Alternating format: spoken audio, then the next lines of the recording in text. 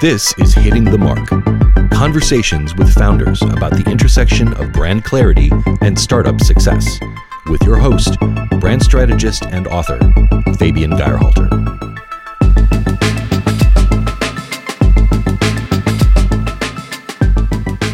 I'm a big believer in a lot of the best companies, best brands should be solving the problem. I know that there's some really big brands out there that may be just doing something a little bit different, a little bit better, or they might have an interesting angle and distribution. Those things, are interesting, but those don't excite me. The things that really excite me is that there's a problem and here's the solution, and, just very easy, 1 + 1 = 2. This was Michael Berkowitz, a commodities trader who switched into the fashion world after taking on coat making as a hobby. You heard that correctly. So he basically shifted to another commodity by crafting warm and stylish coats. And while doing so, he has been credited with making quiet luxury a new movement. Launching a quiet luxury brand seems to come with tons of added risk. What gave him the confidence to launch in this flashy world of fashion without that type of branding? Was it data? Was it people he talked to? Was it gut instinct?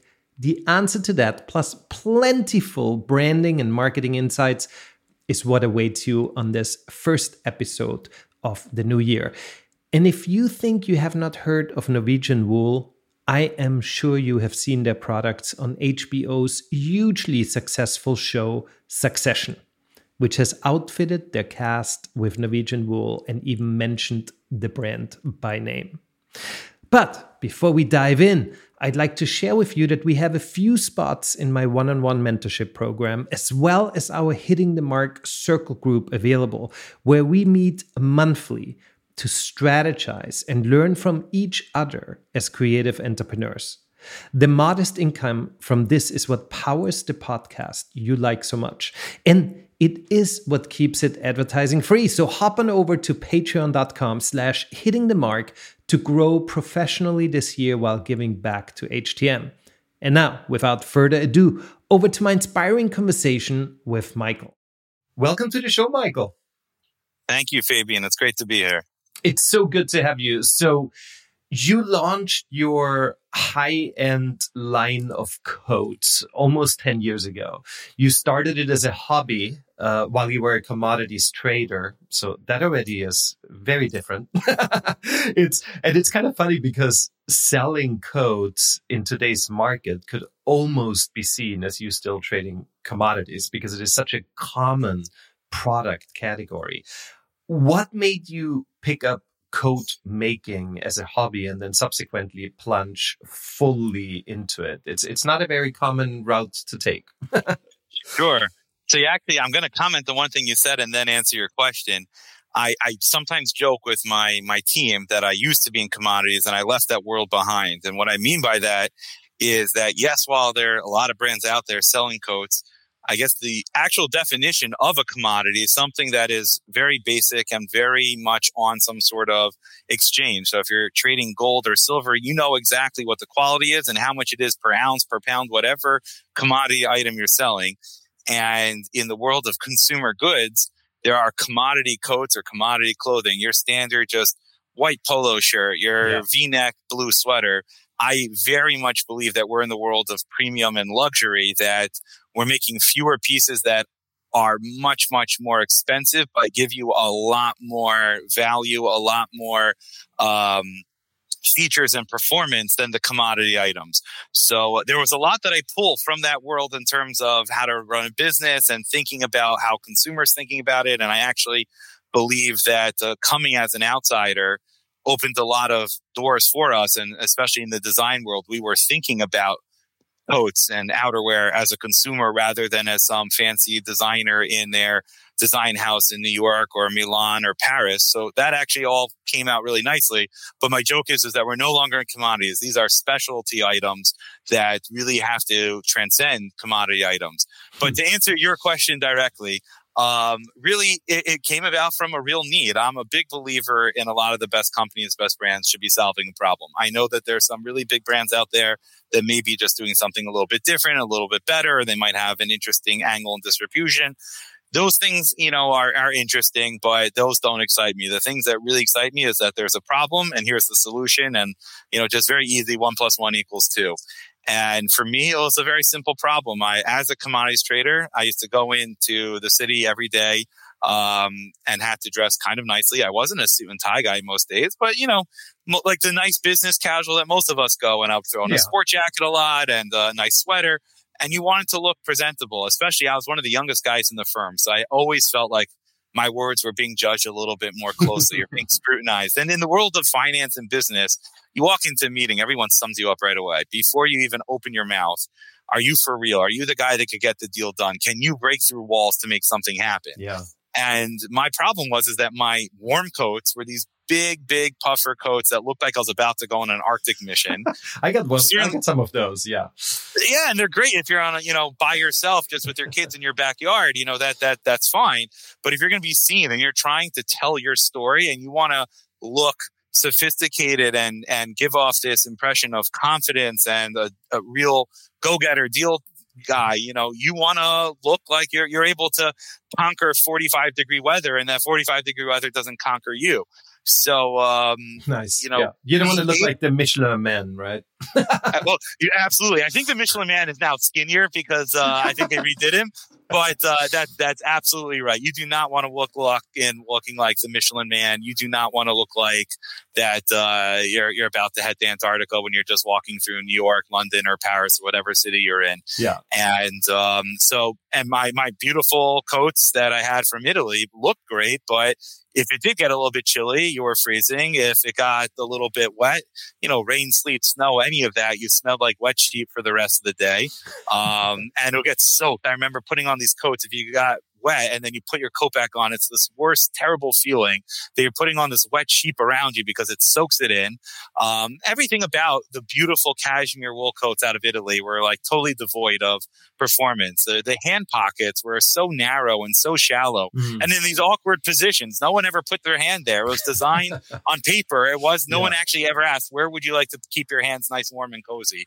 So that was a real problem because I felt like I either compromised on my look or I compromised on my warmth, and I would come into the office, or I would go to, Zurich, and I would already be sneezing and coughing because I wasn't properly dressed. So that simple problem, when I started to hear other people complaining of the same thing, I felt like there's got to be a solution. And that's really what got me going. I felt like if there are other people out there that are having the same problem I have, and it should be something that's surmountable, I wanted to start testing it out. But Michael, it comes so naturally to you how you say that. But in reality, you're a commodities trader, you're a guy, you're in New York City, and you're like, oh, I'm going to fix this problem in the fashion world, which is overly saturated with big brands. And you're like, I'm just going to start this as a hobby. How do you even start this as a hobby?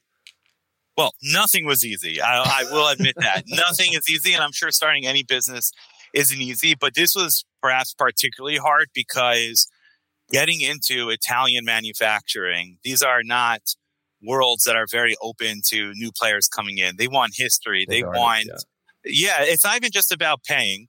They want to make sure that you're going to stay with them. They don't want you to, work with them for a season, then move everything over to Asian manufacturing. They want to know that you're here for real.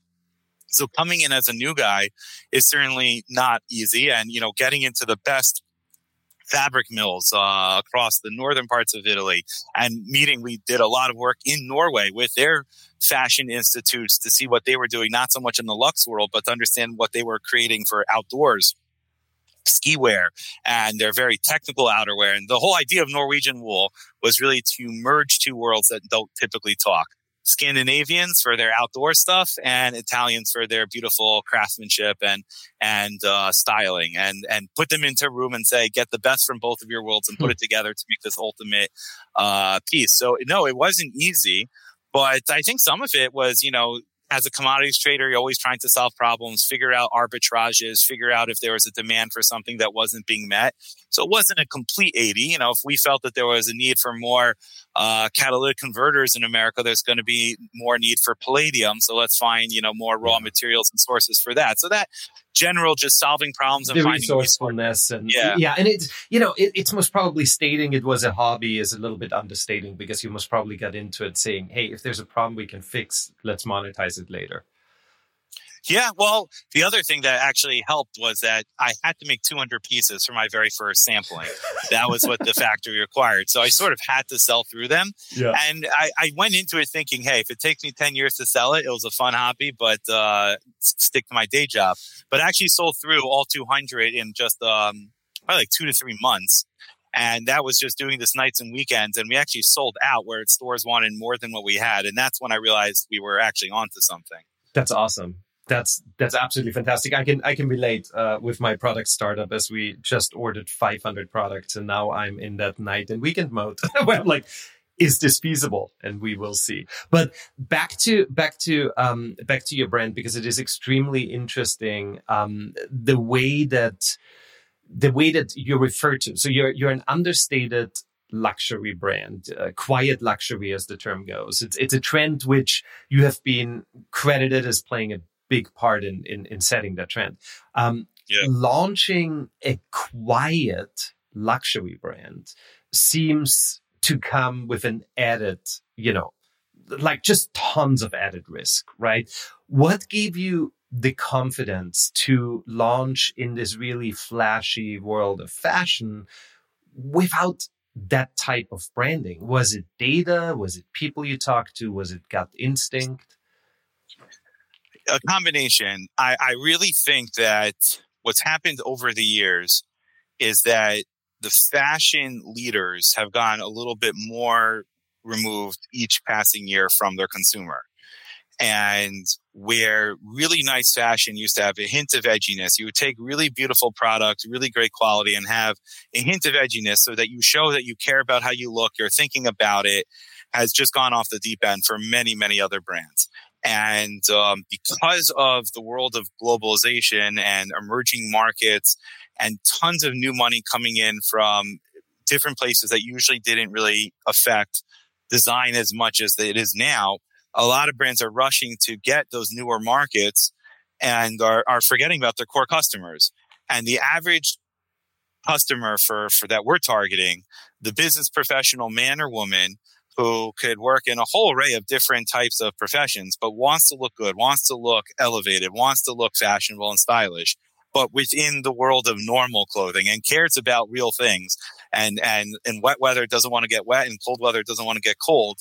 What I was seeing was that more and more of the brands were just forgetting about this and forgetting about the basics. A coat should keep you warm. I mean, a coat should be something that you wear when it's wet and sleeting and snowing, and the coat should be protecting you. You shouldn't be worried about protecting your coat because it's from some delicate material or something like that. So you're turning it inside out so that you could actually, cover your coat. That just seems so ridiculous that if an alien would come from outer space and look at it, they would be so confused. What is going on that you're protecting your coat? So I just think that what's happened is that a lot of the leaders in the industry have gone further and further away. I think 30, 40, 50 years ago, even people who were real students of the best fashion houses and the best fashion schools still had an appreciation for some of these fundamentals, and that has been lost. So I think that I really want to stay true to what does my world want? What are my consumers feeling like is not there? There's a white space on the paper. There's a void. And the world of quiet luxury was really where there were very, very few players. And there are a couple of players out there that are quite big, but for the most part, they're in the world of just regular clothing. And that's fantastic. But it was specifically in outerwear. The warmest, best down coats out there are the ones that are the loudest. And those brands are the ones that are actually moving the quickest to becoming louder and louder and louder. And I see what a lot of these brands are coming out with. And I just look around and saying that my own friends and my own colleagues would not wear those. Yeah. And you walk across the floor of a lot of the big department stores, and you're saying most of the shoppers would not wear most of the things that are being offered. And that's where I saw the disconnect. So you're right. It is hard to create something quiet luxury because there's less branding. It's less out there to get the credit. If someone's wearing our coat, our branding's just subtle on the sleeve. It's not going to be shouted out to the world. We've had lots and lots of celebrities wearing it, and you wouldn't necessarily know that because it's not that loud. So that that is harder, but at the end of the day, that is what our customer wants, and we have to stick to that. And ultimately, it has worked. We had to take a little bit longer to get there, but it absolutely worked. Well, and that immediate loss where it's like, well, we can't see the brand that someone's wearing, in the end is actually your ultimate gain, right? So because you fully understood something that just while you were talking came to me quite logically. Like when especially in Europe, right? There's a different fashion sense. And in New York, I'm in LA. That fashion sense is all gone. But on the East Coast and in Europe, right? You walk into a meeting. And people judge you, right? Obviously, by the way that you come across, by your manners, by the way you look, by what you wear. And if you do wear something where you have a big logo on it, or you have a pattern on it, or it makes it so easy to be judged by that brand. Oh, he's the guy who wore that brand. Where if you just have something that looks amazingly stylish and good, that is overlooked. That's not even a question anymore of like what brand he wears. It just looks good and that on that person. So it's actually really interesting. I never thought about this.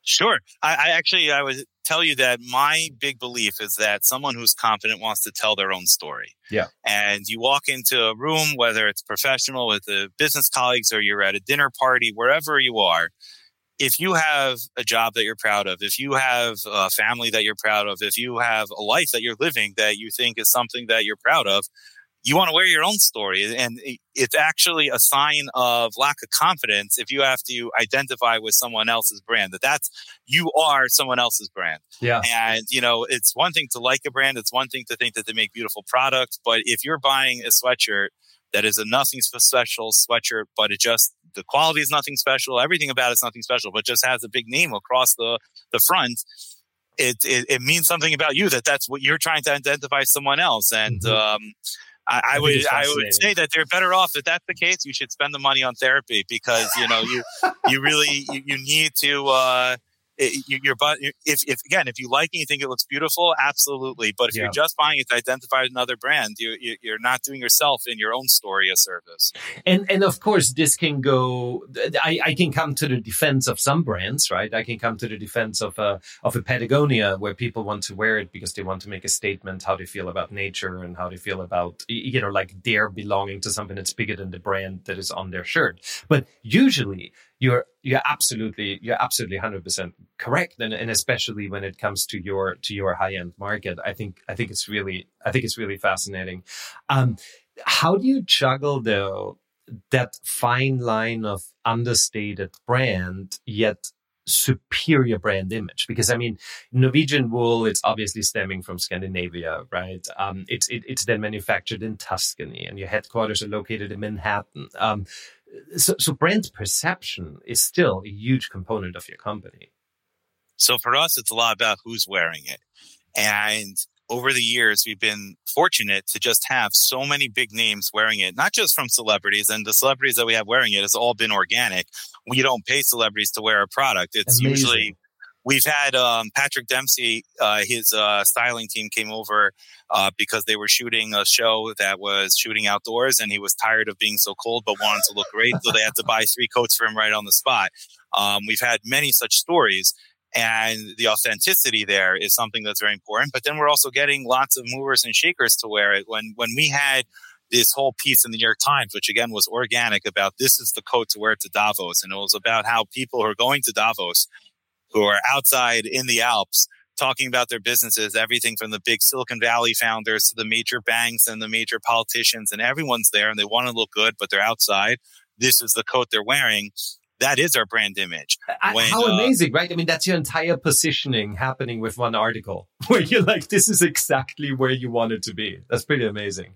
But yeah, very much so. But it's still true to our brand that it wasn't about paying people or influencers to wear it. It was about people who really care about this. And I think that a lot of these people may not be influencers, but they're very influential and people look up to them. A lot of our customers, when they see these people wearing it, since they know they're not getting paid to wear and they know that they have unlimited buying resources, it must mean that they like the product. That is the ultimate endorsement. Yeah. So that's how, the word of mouth has gone out there. And the idea that you have to hunt it down, right? It's not that one brand that everyone knows and they're talking about it, but it's like it's again even PR in that way is understated.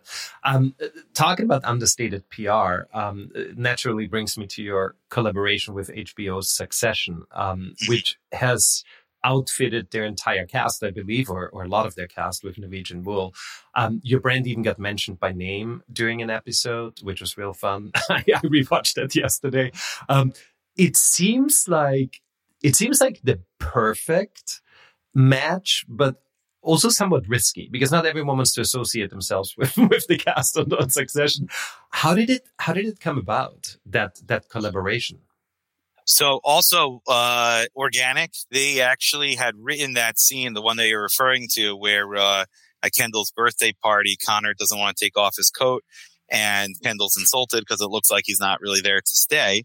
So they had that scene, but they didn't write in what brand because Connor responds that, he won't give in his coat to Kochek because he once had a blank taken from him in Vancouver. So when they heard about us, they wrote the scene and they wrote Norwegian Wool. And that's when the styling team said, oh, this is interesting. We've heard of Norwegian Wool, but now that we've seen it in the show, we got to check it out. So they came over. Unbelievable. And they just showed up at our showroom one day, very understated themselves. And our team just started telling them about some of our product and what makes it special. And they weren't actually obligated to buy anything other than that one coat for that scene. But then they kept on coming back to buy more because they were shooting a lot outside. That show does take place a lot outside. And I actually sat with John Schwartz from their styling team. We did like a post. It was as they finished shooting, but it was before the last episode had aired. So we sat down doing a lot of reflections. And one of the things I commented that people always ask, do we think the show is accurate or exaggerated? So of course it's Hollywood and there are a lot of things that are exaggerated. But one of the things I said I think is very true is that a lot of business meetings take place outside of business rooms today. Mm-hmm. So it could be on a weekend retreat. It could be at in a hotel. It could be outdoors at a cafe. It could even just be walking a few blocks in some city. And that is a big theme in the show, that a lot of the talking and a lot of the action and deals happen sort of on the fly in all these different places. And that's why they needed so much outerwear. And I thought that actually is quite accurate.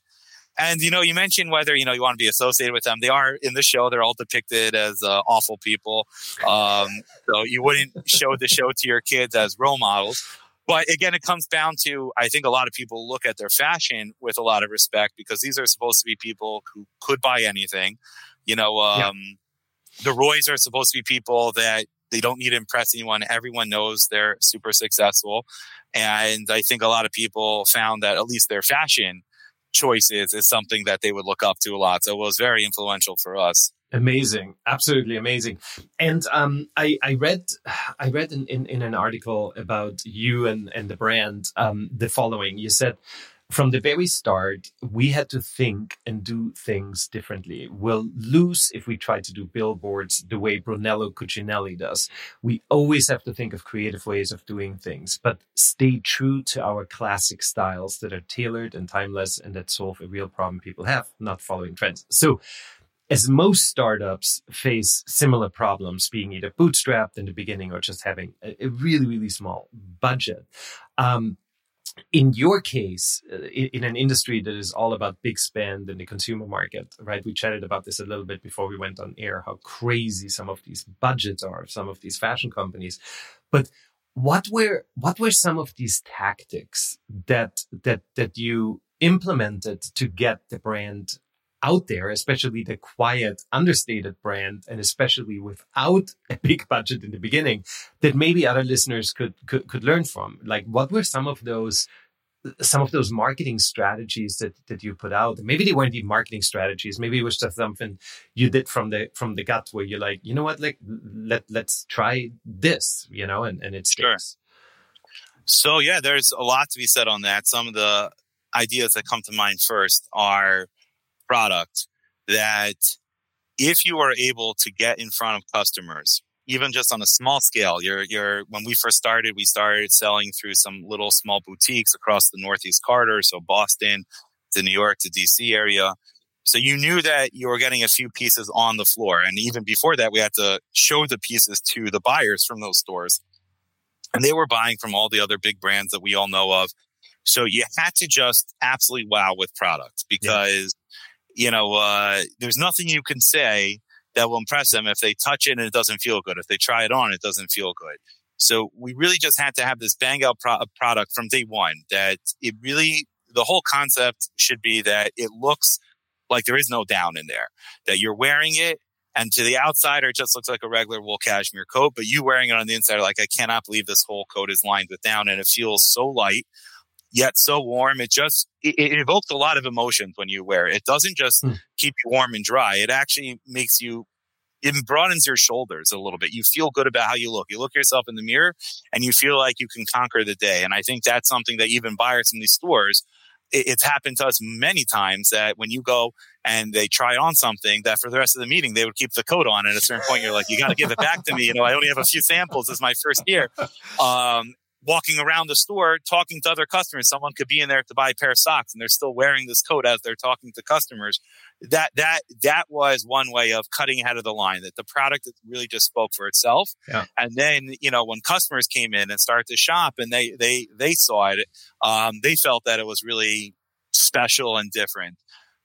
In terms of some marketing tactics, I think it's also realizing that some of that quote that you have from me, I agree with myself. I must have said that a while ago, but I agree with myself that some of the main places that a lot of brands like to market don't necessarily line up with where their customers are at, or it might just be for general brand awareness. But if you think and you really scratch your head, you could say, if I know who my target audience is, where do they find out about things? Where do they get their information from?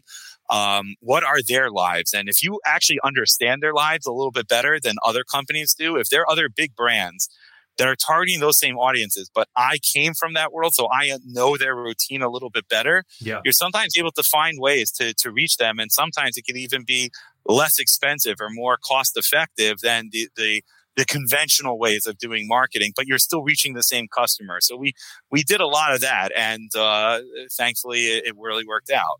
Yeah, no, and that's interesting. I always tell founders, sometimes founders are their own best target audience, like you are, right? Like you were in that world, you needed the product, you created it for people like you, right? And that professional world is pretty large, right?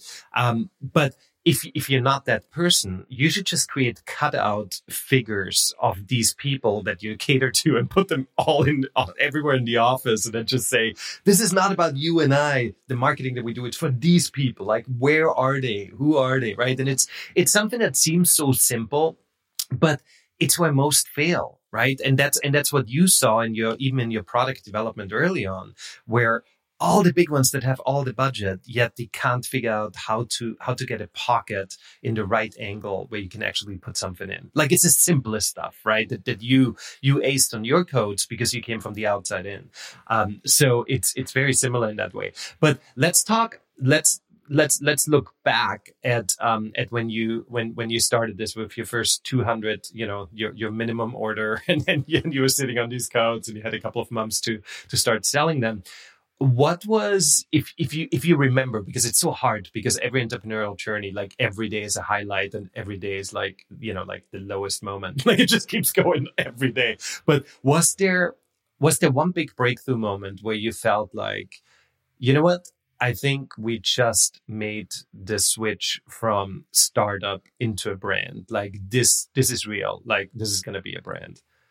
There are a couple of moments like that, and you're totally right. It is a roller coaster, but I'm a big believer that people think about things. There's an expression: "I didn't think she was hot till my roommate did, and now I can't get her out of my mind." And that's a very, very powerful emotion that a lot of people follow others and look to see what other people are wearing. So initially, there was one big store, one of our biggest clients, that was a little bit hesitant to take our product, and hesitant in not the nicest way. And I'll tell you that, in fact, when we met with them, they had 4 buyers there, and each one gave an independent reason why Norwegian Wool would not be right for them, and it's not a good brand. And they left by saying, I could pick, they're not taking me. They could pick whichever reason they think I think is right. Then they started hearing about all the other stores having us and having a lot of success. And suddenly they looked at us a lot differently. And then they did place an order, and they were scrambling to place more orders in season because things were selling out too soon. And that was when we really felt like, okay, it's not about the intermediary. And again, a lot of those buyers, they're good people. They're trying their best. And some of the stores we deal with, the buyers are super, super smart, super, just in touch with what their customers want. And some of them actually started off as salespeople on the floors and really did rotations around the floors, and they really do get it. And then some were just a little bit further removed and didn't really understand. So those types of situations where you got this pat on your back and realized, okay, you see, the customers really are the ones who dictate what's right and what's wrong.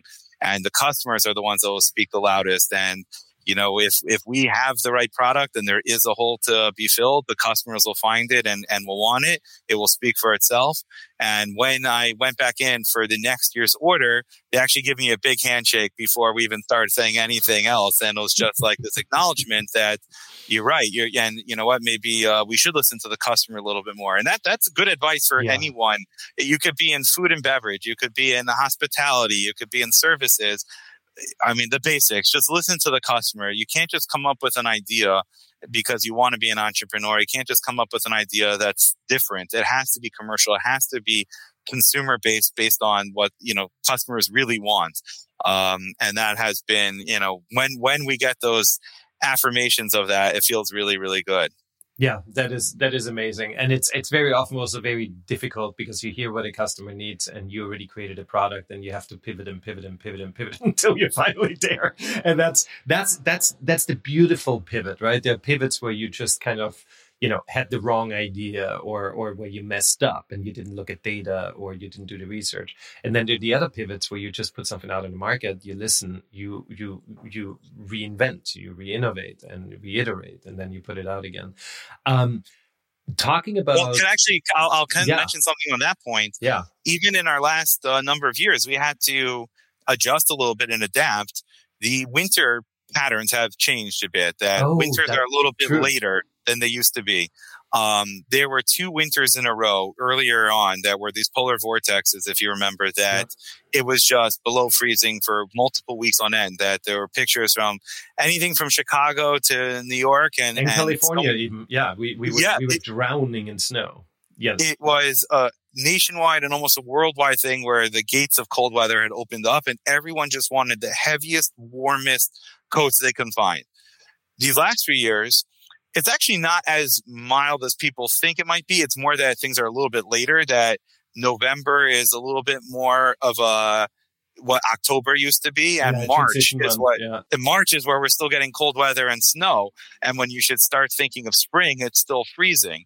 But what that means for us, and I would say there's one more thing. People are also, so many of our customers are hybrid working in some sense. Many have come back to the office, but many may only come in 2-3 days a week. A lot more people are commuting because they moved out to suburbs. And that goes through the entire world, even not just here. There's a lot more of some days casual, some days dressy. So this lighter weight hybrid versatility versus just heavy warmth that's the trend that our customers want, a lot more easy. So in many cases, without compromising on the warmth, we've been able to year over year use lighter weight wool shells and lighter weight cashmere shells. So it's still the same coat, still looks the same, but when you put it on, it should feel even lighter. Stretchier is really important. People, especially when you're commuting, you're driving a car, you're in a train, you want more, people come in and they want to throw a football wearing it. And, you see the way people move their arms. Even we have our own store on Fifth Avenue. So sometimes we'll fly on the wall to see how customers shop. And so many men and women now are moving when they try things on to wear it. So we've been able to use stretchier materials, stretchier waterproof membranes, lighter materials, those things that, if we just sold the exact same product we made 8-9 years ago, there would still be an audience, but it would be a slightly smaller audience. Now that we've been able to open it up to being a little bit lighter and easier to wear, we've been able to adapt and not reinvent ourselves. It's the same mission and will always be the same mission. Luxury performance wool and cashmere, waterproof wool and cashmere. That is our story. But as things change in the weather or work habits, we'll adapt to what the customers want.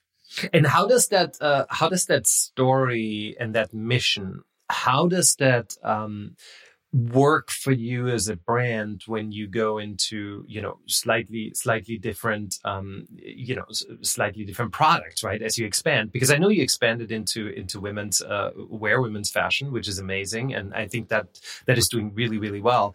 But I also heard you would maybe do beanies, and they have the same kind of mission. They have the same quality. They have the same material. So are there enough products that you can expand into, or do you not even plan on expanding on the product? So first, on the women's side, that was actually brand-wise very easy. Product-wise, not so easy, because women really wanted shape. Our customer wanted it to be where there's still a waist. Women would shop very critically to make sure there wasn't extra bulk. So they wanted the warmth. Women in general, women's clothing is not as warm as men's. You think about it, if you go to a fancy party, a guy could wear a heavy flannel suit over a turtleneck over a t-shirt, and all of those things are warm.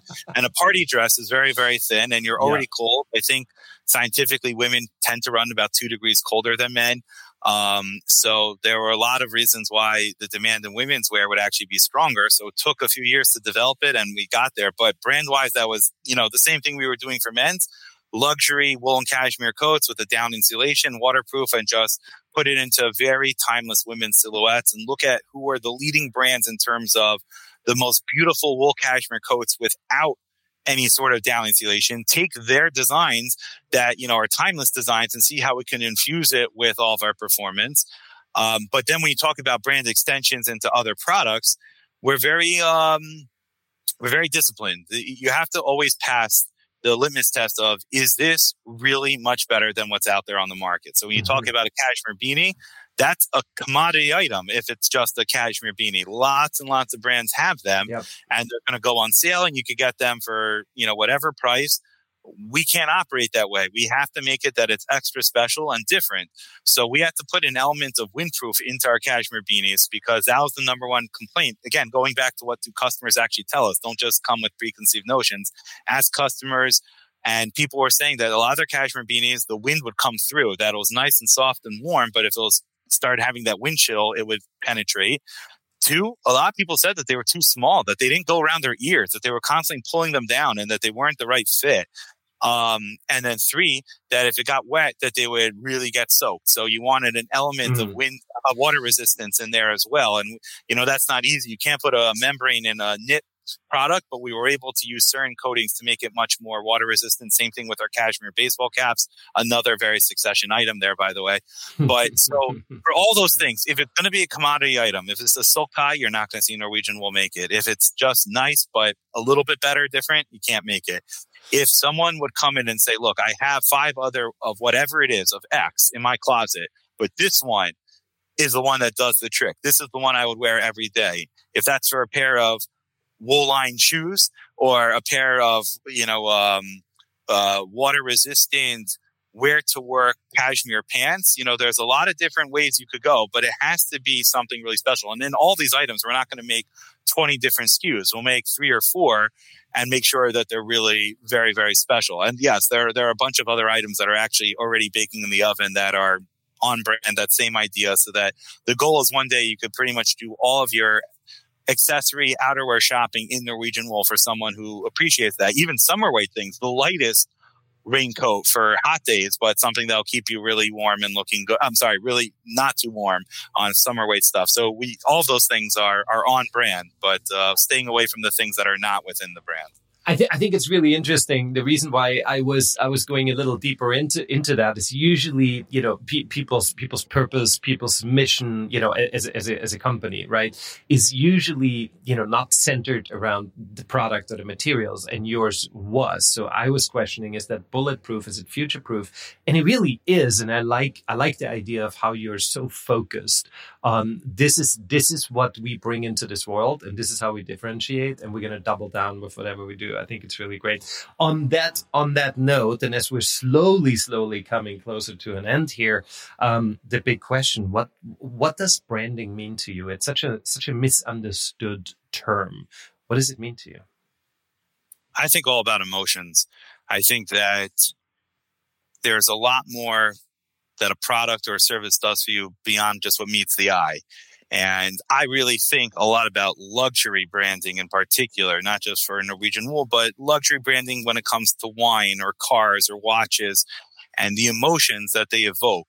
For us, we really think about a brand as something that to evoke an element of excitement. You know, if you have, let's say, a pair of snow tires that you just got for free, you'll have it in your garage, and if you need to put it on, you put it on, and perhaps you would prefer never to use it.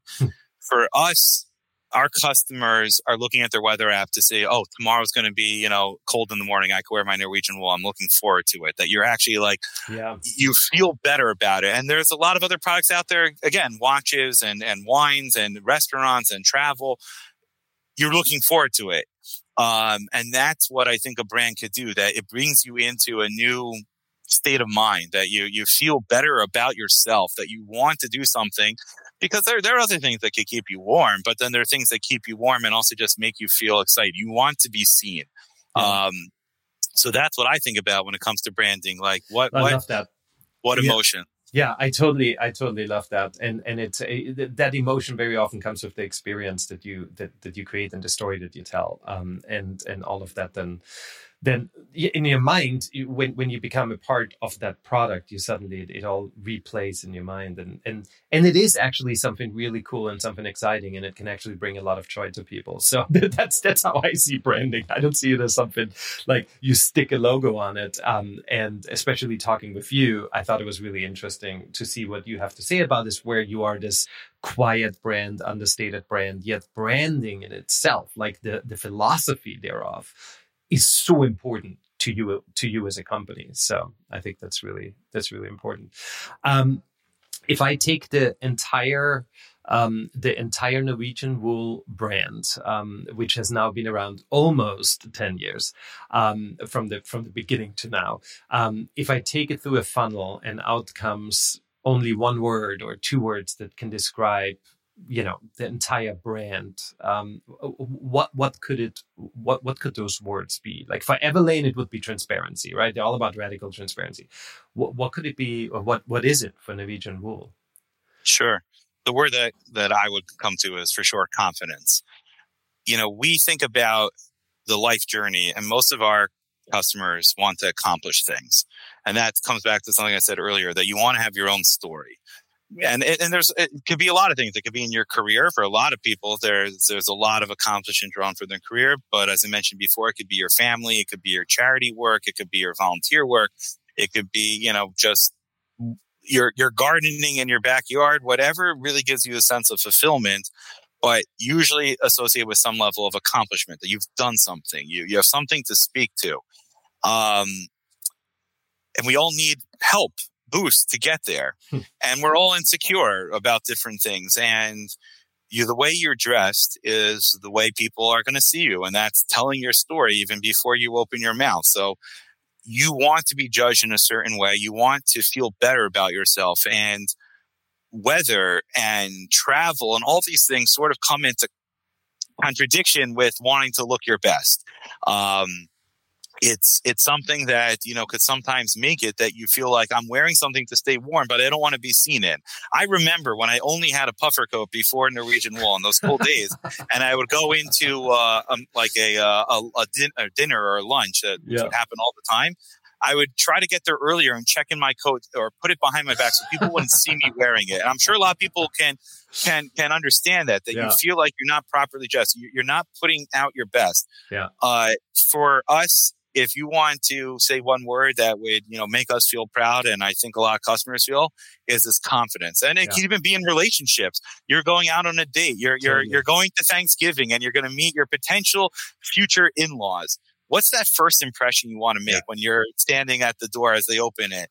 And is this something you want to be seen in, or are you taking off your coat and hiding behind your back so that your future father-in-law looks at you and says, this guy looks good? Yeah. So it's all about confidence, confidence, confidence. And, I remember after the pandemic, which now seems like a mighty long time ago, but the first time me and my wife went out to dinner or the theater or whatever it was, and we got back into the clothes that we used to wear all the time. And suddenly we put on the nice jacket and the nice shoes, and we're like, wow, it's a totally different life. Like you just feel like so different, right? Than when you're hanging out at home in your loungewear for like all day long, like we all did. So, what's next for the Norwegian Wool brand? What are you excited about in the next 6 months? Obviously, this is a very timely question because here we are recording this in November before Black Friday and the holiday season and the winter season. It's all happening for you right now. But as far as like product or any kind of marketing things coming up, what are you excited about? Sure. So very excited about, we've been doing a lot of sales and a lot of selling into Europe. And that is something that opens up another big market to us. And a lot of customers, even in the US, are happy to hear that we're doing very well in Europe because that adds an element of sophistication. Totally. So markets like Switzerland, Austria, Germany, France, Italy, these are places that have become very, very strong markets for us. We just finished a pop-up in Rinascente, one of the best stores in Milan, and that was quite successful. And you're catering to that European luxury customer. So that is a fun thing for everyone to partake in. Yeah.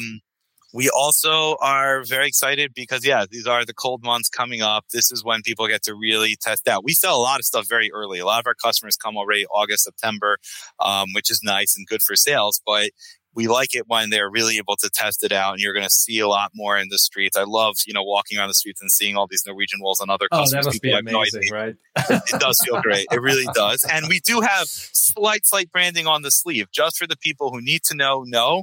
And it's sort of like this little secret club that you could see it. Oh, that's a Norwegian Wool, you know. And you sometimes will like get that head nod or that little wink that it's like two Norwegian Wool guys next to each other waiting for the Metro North train or whatever it is.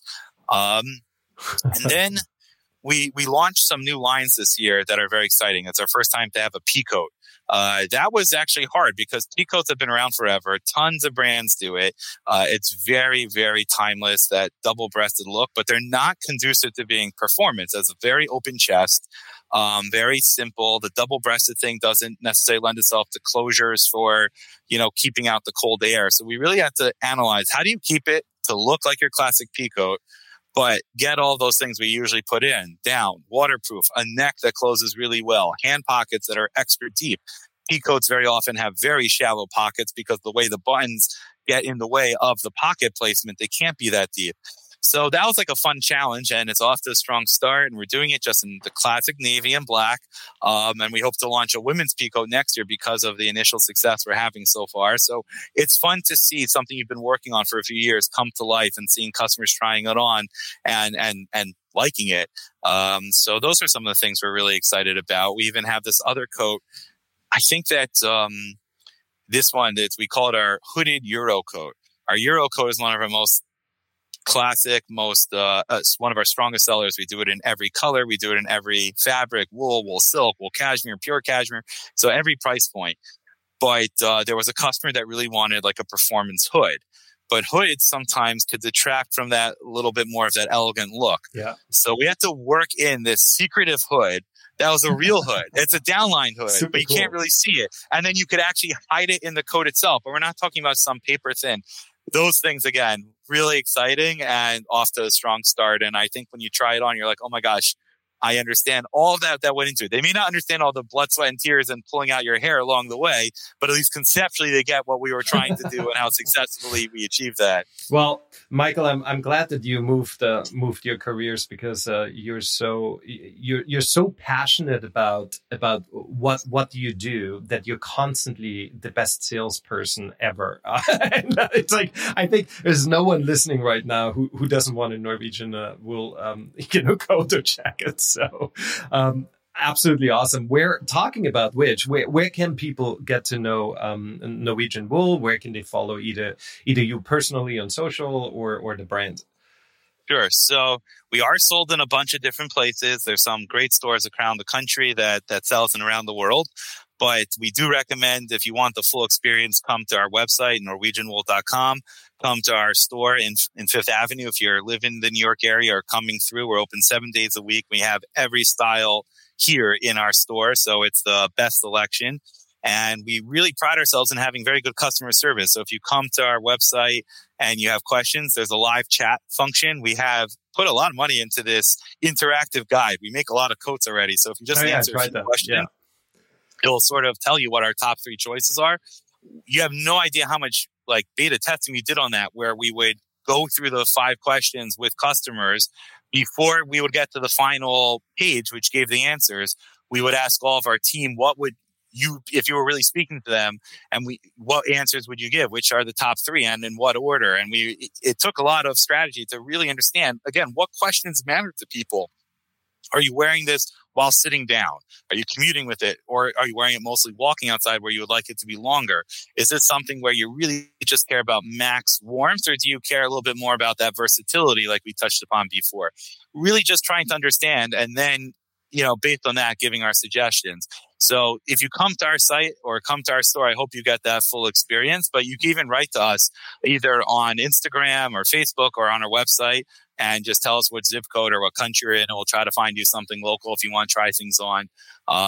We really try to put a lot into the whole customer service. A lot of people are buying for gifts, and that's hard because you want to surprise someone, so you don't have all their measurements, you don't know how something will fit, but you also don't want it to be returned. You don't want it just to sit in a closet. So we do training sessions with our people all the time. What are the questions to ask a customer if they're buying for their girlfriend, they're buying for their boyfriend, they're buying for their kid? My son is starting a graduate school in the University of Michigan and is going to go on interviews, but I know if it doesn't fit, he'll never wear it. But if I'm spending $2,000, I want him to wear it all the time. Not a problem here. Let's answer all these questions, go into his closet, whatever it is, we work with you. So that's the experience we try to give that's special. And in any of those platforms, our site, our store, or our social, you should hopefully find that experience is there for you. Fantastic. Well, Michael, this was a really inspiring conversation. I loved your stance and your brand stance on quiet luxury and how it came about so organically and naturally. Thanks for your time, and thanks for sharing your stories. My absolute pleasure. And Fabian, it's a pleasure to join with you. You ask really, really thoughtful questions that took me back through my journey, things that I like to think about, we continue to think about. So it's just a great pleasure to be with you. Appreciate it. Michael Berkowitz and the quiet luxury brand that came out of nowhere to take New York City and succession by storm. I hope you enjoyed this episode as much as I have the conversation. And if so, I say it every time, but please rate the show and share the show with someone who you think would benefit from it. Hitting the Mark is produced by my consultancy Finian, where we create clarity for brand transformations. This episode was edited, as usual, by Everett Barton, and the Hitting the Mark theme music was written and produced by the one and only Happiness One. I will see you next time when we once again will be hitting the mark.